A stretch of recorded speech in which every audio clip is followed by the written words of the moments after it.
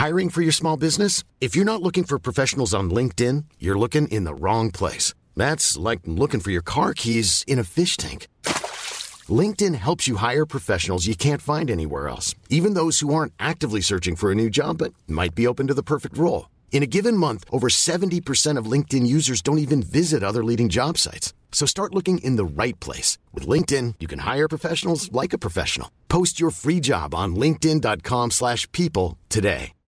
Millions of people have lost weight with personalized plans from Noom. Like Evan, who can't stand salads and still lost 50 pounds. Salads generally for most people are the easy button, right? For me, that wasn't an option. I never really was a salad guy. That's just not who I am. But Noom worked for me. Get your personalized plan today at Noom.com. Real Noom user compensated to provide their story. In 4 weeks, the typical Noom user can expect to lose 1 to 2 pounds per week. Individual results may vary. Wow. Nice. Yeah. What you're hearing are the sounds of people everywhere putting on Bombas socks, underwear, and T-shirts made from absurdly soft materials that feel like plush clouds. Yeah, that plush. And the best part? For every item you purchase, Bombas donates another to someone facing homelessness. Bombas. Big comfort for everyone. Go to bombas.com/ACAST and use code ACAST for 20% off your first purchase. That's bombas.com/ACAST. Code ACAST.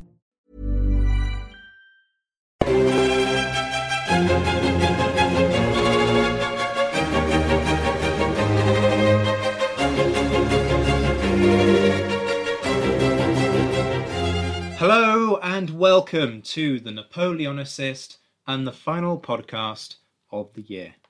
To round off 2020, I wanted to bring you something specifically from me. Last month, I was very lucky to have a chapter printed in an edited collection by Hellion entitled Life in the Redcoat, looking at morale in the British Army. It was based off a couple of conference papers that I'd done, the first being way back in 2017 in Cambridge. I'm not going to give you the full 10,000 word chapter here today. If you're keen to know more, I'd urge you to buy the book from Hellion, which has some great researchers in there, including Rob Griffith and Carol Duval. So this is an extended snippet of a much bigger piece. The concept behind it was to look at what motivated British soldiers on campaign and chart their emotional and cognitive journeys as the fortunes of the British Army ebbed and flowed over the early years of the Peninsular War. So here it is. Tarnished valour, triumph and tragedy, waxing and waning confidence in Wellington's Peninsular Army, 1808 to 1812. In March 1816, British private William Wheeler, whilst writing to his family, penned perhaps the most famous tribute to the qualities of the Duke of Wellington as a commander. If England should require the service of her army again, and I should be with it, let me have Old Nosey to command. Our interests would be sure to be looked into. We should never have occasion to fear an enemy. What can a soldier desire more? That quote might seem to imply that a study of morale in the British Army is a waste of time. In reality, though, taking Wheeler's comment at face value is fraught with problems. Written after the final defeat of Napoleon, this remark has all of the rose-tinted perspective of hindsight. Yet this attitude of British soldiers deferentially following Wellington into battle, rightly confident of victory, has been implicitly accepted in some of the historiography of the motivations of British troops during the Napoleonic era. As Charles Esdale commented during the 5th Wellington Congress in 2013, it is too easy to see the Peninsular War as a constant march to victory. There were many occasions when the British Army's presence in the Iberian Peninsula was, at best, precarious. Now, not everyone listening to this will be familiar with the context of the Peninsular War, so for those who are, just indulge me a moment whilst I lay things out for those who aren't up to speed with it. British troops landed in Portugal in August 1808, and within a month had defeated the French at Ralitha and Vermiro. The Convention of Cintra, the ceasefire that was subsequently negotiated, liberated Portugal, but was widely condemned back home, much to the consternation of the troops. The British advanced into Spain, but, heavily outnumbered, were forced to evacuate the region. Although some glory was obtained by defeating the French at the Battle of Corunna, this only served to buy the British time to embark on their evacuation fleet. Fresh troops were sent back to Portugal in 1809 under Wellington, and within 4 weeks had defeated the French at the Battle of Oporto in May and re-liberated Portugal in the process. French further victory was obtained at the Battle of Talavera, but strategic concerns, notably issues of supply, forced a withdrawal back to Portugal. The French re-invaded Portugal in 1810 and, although defeated at the Battle of Busaco, pushed the British back to a pre-prepared network of defences north of Lisbon called the Lines of Torres Vedras. Unable to breach these defences, the French duly retreated, leaving Portugal for what turned out to be the last time.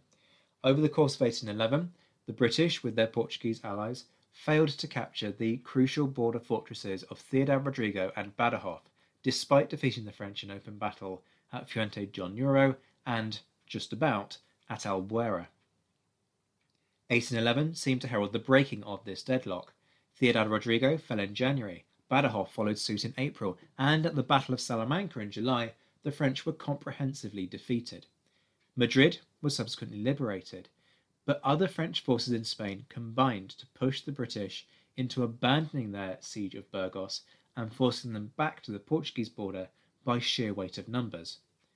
Clearly, then, the British Army's fortunes ebbed and flowed over the course of the war, and it is impossible to envisage that this did not have a profound effect on the confidence of the troops. It is important at this point to outline precisely what I mean by the term confidence. I'm referring here to a deep-seated contentedness that the troops often experienced, which derived from both a belief in their own ability and their belief that the war which they were fighting could be brought to a successful conclusion, thereby making their efforts in the struggle worthwhile. This is not to be confused with the notion of motivation per se, although the means of measuring both of these concepts tends to overlap. In All for the King's Shilling, Ed Cost suggests that the British Army's success during the Peninsular War can be attributed to the camaraderie that existed at platoon level. In Cost's view, a social group existed which placed value on actions that aided the survival of the group, such as sharing rations and plunder, or holding one's place in the line during battle, whilst condemning behaviour such as fleeing. By contrast, Andrew Bamford's Sickness, Suffering and the Sword demonstrates the importance of the regimental system on the combat effectiveness of the British Army, highlighting the importance of the officer-ranker relationship in maintaining discipline. Their comments form part of a wider discussion of what motivated soldiers, both in this period and actually throughout history, drawing on a model advanced by Stephen Westbrook and Morris Janowitz before him, looking at a three-legged stool of motivation through normative, remunerative and coercive rewards, a topic which I will likely pick up in a future podcast.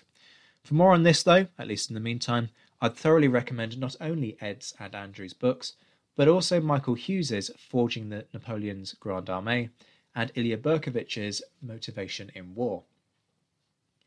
That said, it remains difficult to fully reconcile the instances of widespread collapses of discipline and morale, such as those displayed during the retreats to Coruña and Ciudad Rodrigo, with these otherwise compelling arguments. Something went catastrophically wrong there, and that merits further investigation.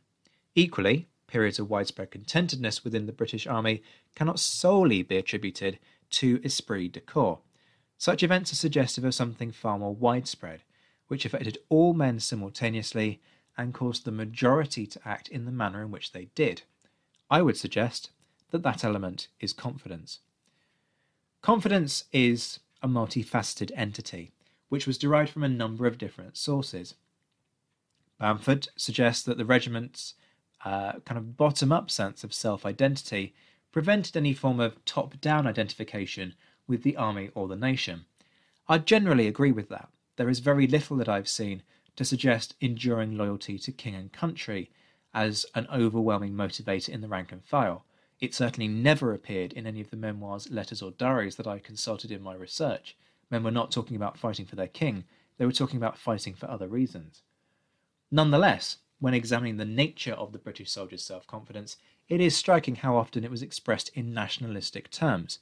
Charles Esdale has shown that from the outset of the conflict, there was a widespread assumption amongst the British troops that Napoleon's men would simply flee at the first sight of a British soldier. This sense of superiority has noticeable parallels with the public attitude, visible in some caricatures produced at the time. A prime example of this is Spanish patriots attacking the French banditti, loyal Britons lending a lift, from August 1808. You can Google it and find it very easily. The depiction of the British grenadier in the foreground of that print is particularly noteworthy. There are clear undertones of national pride in the way that he steps over a decapitated French soldier, tramples on French banners labelled Invincible Legions, while simultaneously killing not one but two French soldiers with a single thrust of his bayonet. That a caricature would suggest that one British infantryman equates to two elite French soldiers is frankly unsurprising. Linda Coley has argued that by this point in the Napoleonic Wars, demonstrating a basic patriotism actually made good business sense, and the notion of what it meant to be British was deeply entwined with the tradition of fighting and defeating the old enemy of France. She goes so far as to suggest that being British, in inverted commas, was often redacted to something as simple as just being not French. Nonetheless, the similarities between the caricatures and the attitudes of the British soldier are striking. This sense of national superiority could also be expressed negatively, particularly when it came to the British soldiers' disillusionment with their Spanish and Portuguese allies. Letters and diaries from the period are full of unfavourable comments exemplifying this. One officer, Porter, expressed his disgust for the Portuguese for their lack of hygiene and poor sanitation, and subsequently for the Spanish for their idleness and apparent lack of zeal.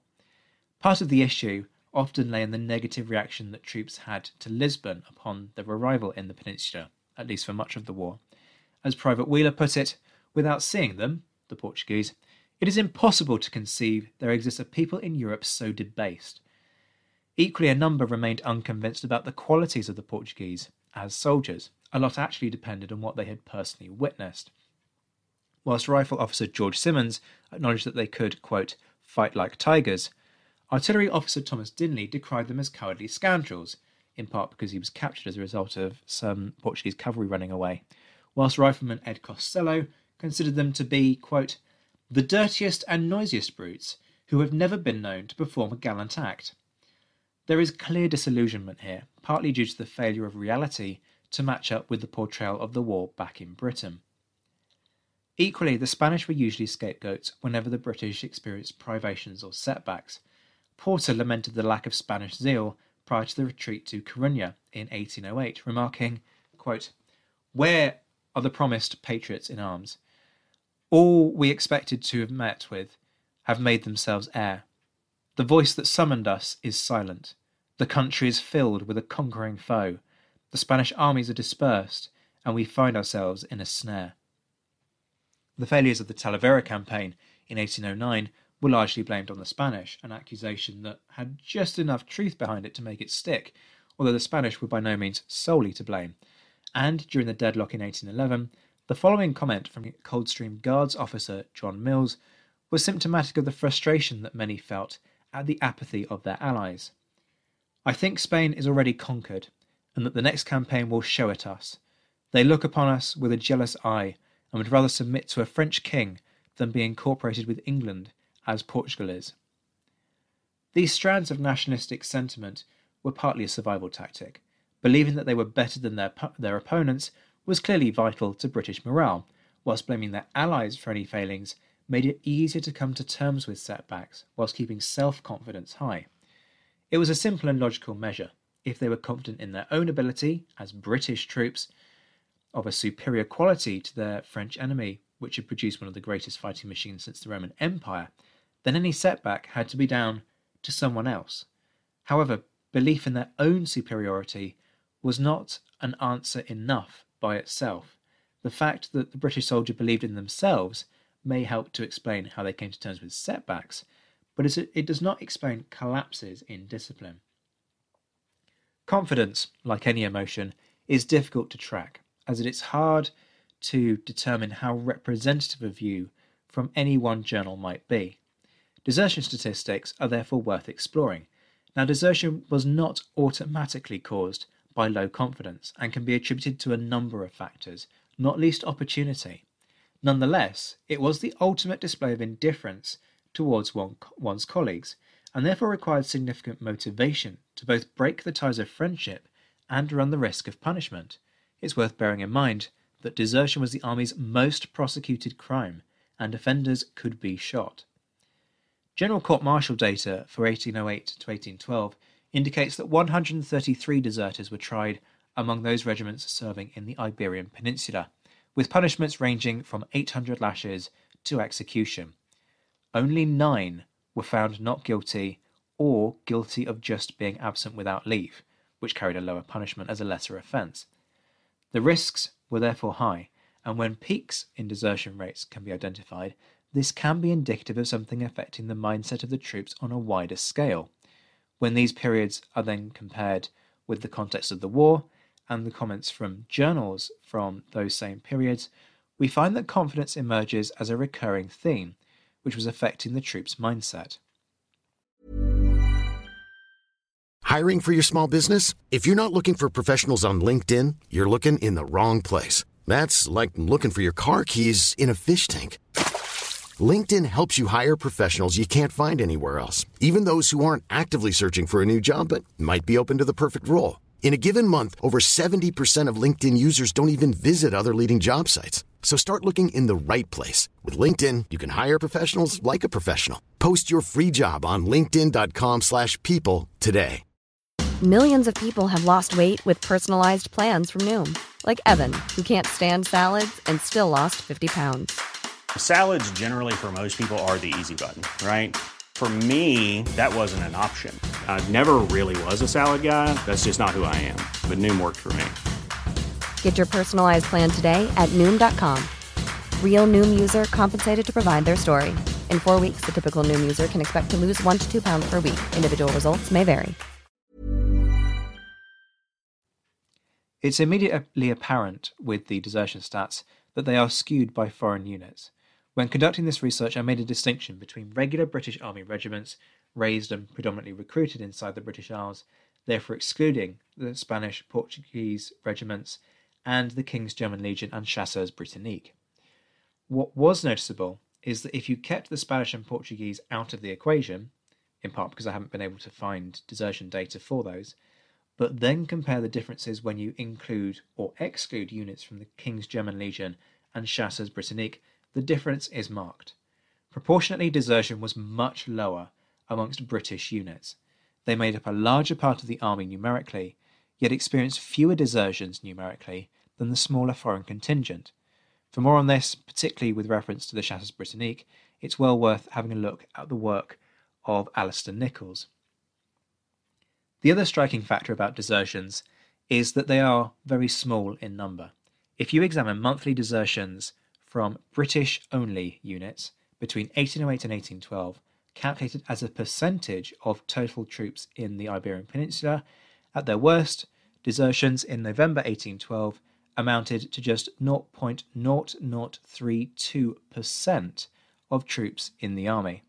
At its best, in September 1811, it was a mere 0.0002%, or just 10 men out of 49,100. Clearly, then, to say that the British Army was not suffering from an endemic desertion problem is something of an understatement. In fact, desertion was at its worst after the war was over. Desertion rates, in comparative terms, soared to around 1% in May and June 1814, as the army redeployed to other theatres. There were a couple of reasons for this. One was that the army refused to transport what might be termed unofficial spouses, in other words, wives whose soldiers had married without the consent of their commanding officer, because there wasn't a vacancy on the official establishment of battalion wives. Rather than abandon their spouses, they abandoned the army. Another factor was opportunity, with the army redeploying to other countries. The prospect of ever being caught and punished by an army that was no longer around was obviously much more remote. Quite simply, there was a rare opportunity to get away with the desertion, which normally didn't present itself. Nonetheless, when plotted as a graph of desertions by month over time, the data draws our attention to periods where the situation was worse, a number of which can be easily explained. The retreat to Coruña, the withdrawal to Portugal marking the failure of the Talavera campaign, and the withdrawal from Burgos highlighting the failures of the autumn of 1812. Each of these were occasions when the troops' belief that the war could be won, in other words, Their confidence was at a low ebb, and this is shown in the desertion data, which spikes accordingly. Other peaks are more intriguing and revealing in terms of understanding the role of confidence in troop motivation, though. November 1808 saw the second worst desertion rates for the period 1808 to 12, something quite remarkable considering how generally consistently low these rates were, and which can be matched with this despondent extract from the usually optimistic Porter. Although Sir John Moore will exert his talents and military powers to the utmost, 30,000 men cannot, for any length of time, perhaps not in the contest of one battle, oppose without instant annihilation the accumulating hosts of France. This increase in desertions was not the result of the retreat to Corunna, which only began in the last week of 1808. The most logical explanation is that there was an increase in the belief that the Peninsular War was a doomed enterprise, which may partly have been due to the British disappointment with the Spaniards. The reality failed to live up to the inflated reports which had been so prevalent in Britain, and the confidence of the British Army was therefore severely shaken. Equally, the mood of the British public and the ridicule that the Convention of Cintra had received may have had an impact. Gilray's caricature, Whitlock II or another tarnish for British valour, is representative of the distaste with which the convention was viewed back home. You can see it on the British Museum Archive website, though I can't produce it myself for copyright reasons. Equally, if you Google it, you can find a copy in the Bodleian that's freely available online. The point is that it shows the three British commanders, Wellesley, Dalrymple, and Cotton, grovelling to Junot, who deigns to consider the truce proposed by the three senior commanders in the convention. William Waugh remarked that the perception that Cintra had caused the army to lose the British public's gratitude for their efforts at Valmiero had created a feeling of widespread despondency, a sentiment which was echoed by Porter. Whilst this is by no means conclusive, it is indicative of an interplay where the attitudes of the public could affect the mood of the army. This was not an isolated incident, as a number of letters and diaries indicate that what the public thought mattered deeply to many in the army. Army Surgeon Charles Boutflower serves as a typical example from 1811 by remarking with genuine pleasure that the, quote, English papers inform us that the good people are highly delighted with the Battle of Albuera. This sentiment was particularly prominent in 1812, both in victory and in retreat. Whilst the army's confidence could not be destabilised by an unfavourable reaction from the British public, it could unsettle the troops, particularly the officers, it would seem, which in turn impacted upon their outlook. And of course the rank and file were not immune from the same sentiments or ignorant of what their officers were feeling. Naturally, the commander of the army played a crucial role in the troops' belief that the war could be won. It would be erroneous of us to assume that confidence in the commander was unshakable. Both Moore and Wellington were generally regarded favourably. However, the phenomenon of croaking, that is, complaining about the conduct of an officer, which was particularly prominent in 1809-10, showed that support for the commander was not to be taken for granted. So frustrated was Wellington by the issue that on the 10th of August 1810, in a general order, he issued this rather eloquent request that his critics keep their mouths shut. The commander of the forces only requests that the officers will, for the sake of their own reputations, avoid giving opinions upon which they cannot have a knowledge to enable them to form any. Nonetheless, an unbroken record of victories ensured that, by 1811, Wellington was well trusted by his men.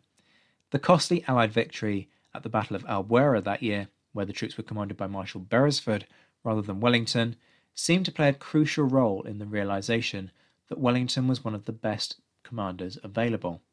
One famous anecdote relates to how one Fusilier turned to his companion in the midst of battle and said, "Where's our Arthur?" It was actually said, I believe, by a chap from Newcastle, but you'll really be relieved to hear that I won't be attempting that accent. When his comrade said that he didn't know, he remarked, "I wish he was here." When Wellington visited the wounded a few days later, he remarked to soldiers of the 29th that he was sorry to see so many of them in hospital. One soldier replied, "My lord, if you had been with us, there would not have been so many of us here." Kincaid, perhaps, phrased the new consensus in the army best. We would rather see his long nose in a fight than a reinforcement of 10,000 men any day.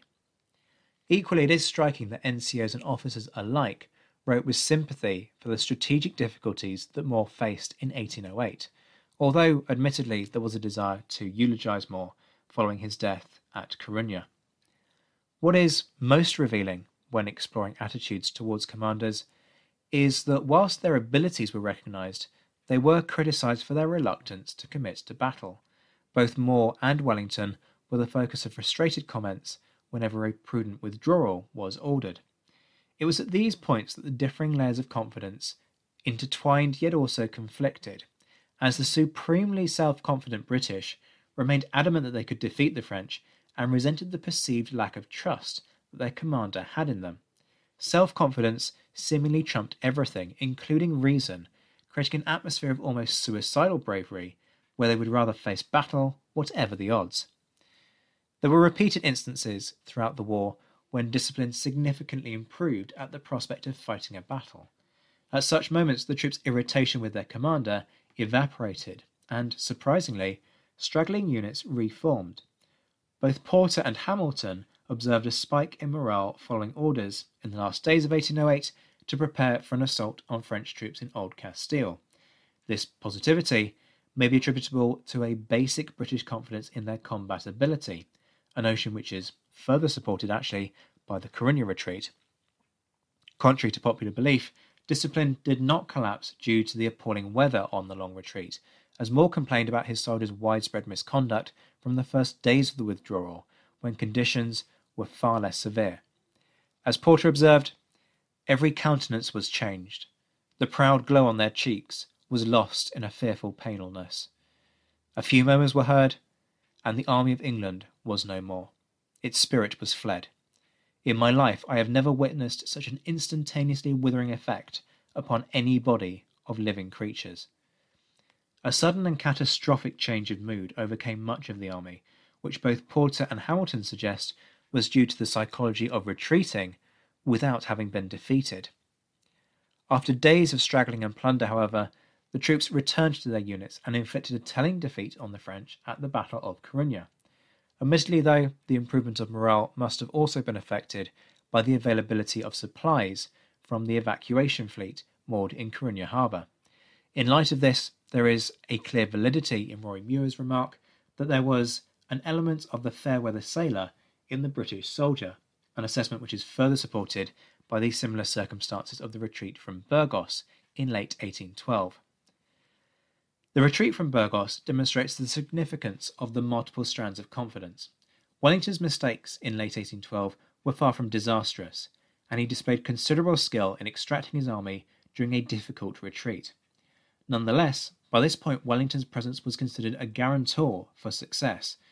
One war-weary officer remarked that he could not imagine Wellington being outdone at Burgos. That Wellington had seemingly lost his touch disconcerted his men. Equally, the troops' high hopes of pushing the French beyond the river Ebro were dashed by the order to withdraw. However, it was a lack of provisions that turned these unfavourable circumstances into a collapse of discipline. It was the combination of all of these factors that had such a profound effect on the troops' morale. Insufficient rations were simply the straw that broke the camel's back, and the shaking of confidence in both Wellington's ability and in the potential to win the war were the primary issues. Furthermore, the perceived shame of failing to meet the public's expectations resurfaced during the retreat. Captain Bragg summarised the sentiment: "I regret excessively having been obliged to have to recourse to this measure, which has disappointed the expectations of England." Boutflower considered the prospect of retreat as mortifying in the extreme for similar reasons.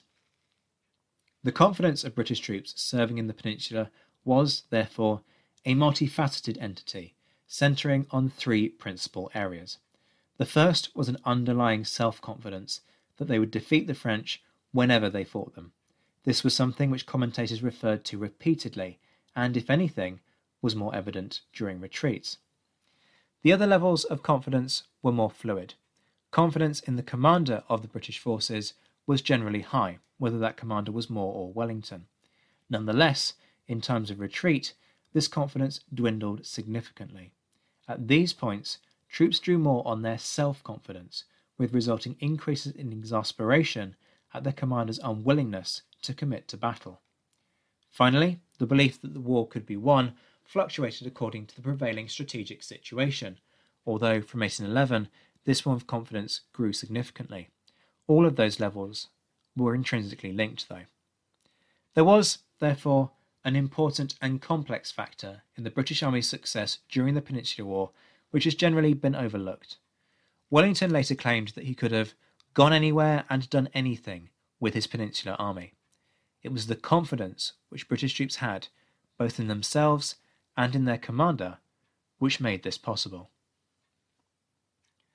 So that gives you a quick run-through of the main ideas that were picked up in the chapter, although I go into much more depth, obviously, in the actual piece. As I say, you can get the book that it appears in from Hellion. It's called Life in the Redcoat, and I believe there is still a recent publication discount to be enjoyed, at least at the time of recording. So if you are interested, be sure to snap that up. That's it this year on The Napoleonicist. I want to take a moment to thank everyone who has made this happen. In 9 months, The Napoleonicist has gone from just another wacky idea to a podcast that has followed in 32 countries and has racked up over 24,000 listens, with 30 hours of content across 70 episodes. It's a success that far eclipses anything I could have envisaged. When I first started, I figured that if 100 people listened into an episode, it would be worth doing. It now averages about quadruple that.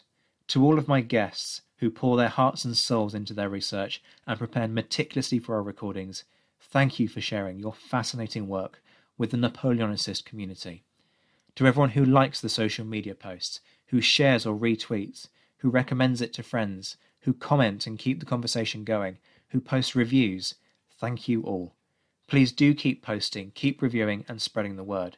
It all helps in that aim that I mentioned way back at the start of this, in March, of reaching across the divide between academic research and popular history, which the Napoleonicist strives to achieve.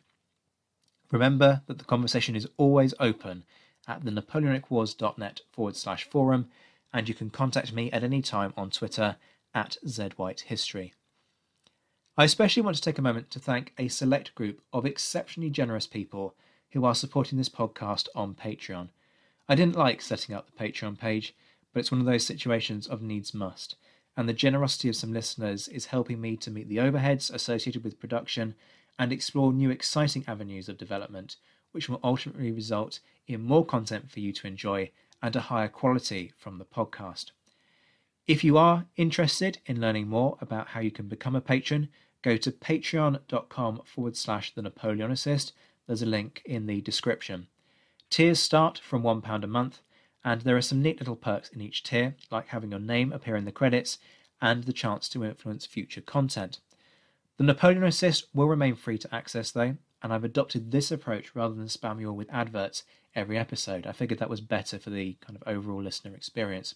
I love you all equally, but I particularly want to do a shout out to my patrons who, at the time of recording, were Rob Griffith, Alex Churchill, Brendan Teeling, John Haynes, Anna Vakulenko, Beatrice de Graaf, Lynn Dawson, and Jamie Kingston. There is a lot to come in the new year. I'm not slowing down anytime soon.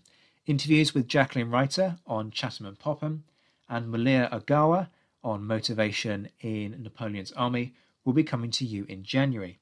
There are also plans for an Irish month and a Wellington month in 2021. And I'm also looking at a little kind of wargaming style feature for you to give you a sense of what some battlefield manoeuvres would have looked like during the period, and also to examine in a completely non-official way and fully acknowledging the limitations that are imposed on us, how battles unfolded, and to counterfactually explore how some of those actions could have turned out very differently with a few small tweaks. So keep an eye out for that. I'm also thinking about doing more content for you, perhaps 3 episodes a month, perhaps even weekly, but we'll have to see how that goes. Until next time, I'm Zach White. This has been The Napoleonicist. Take care of yourselves, my friends. Stay well, stay safe. Have a very happy, peaceful, and restful Christmas. I hope that 2021 brings you all the joy and happiness that was so absent from 2020. And as always, thank you for listening.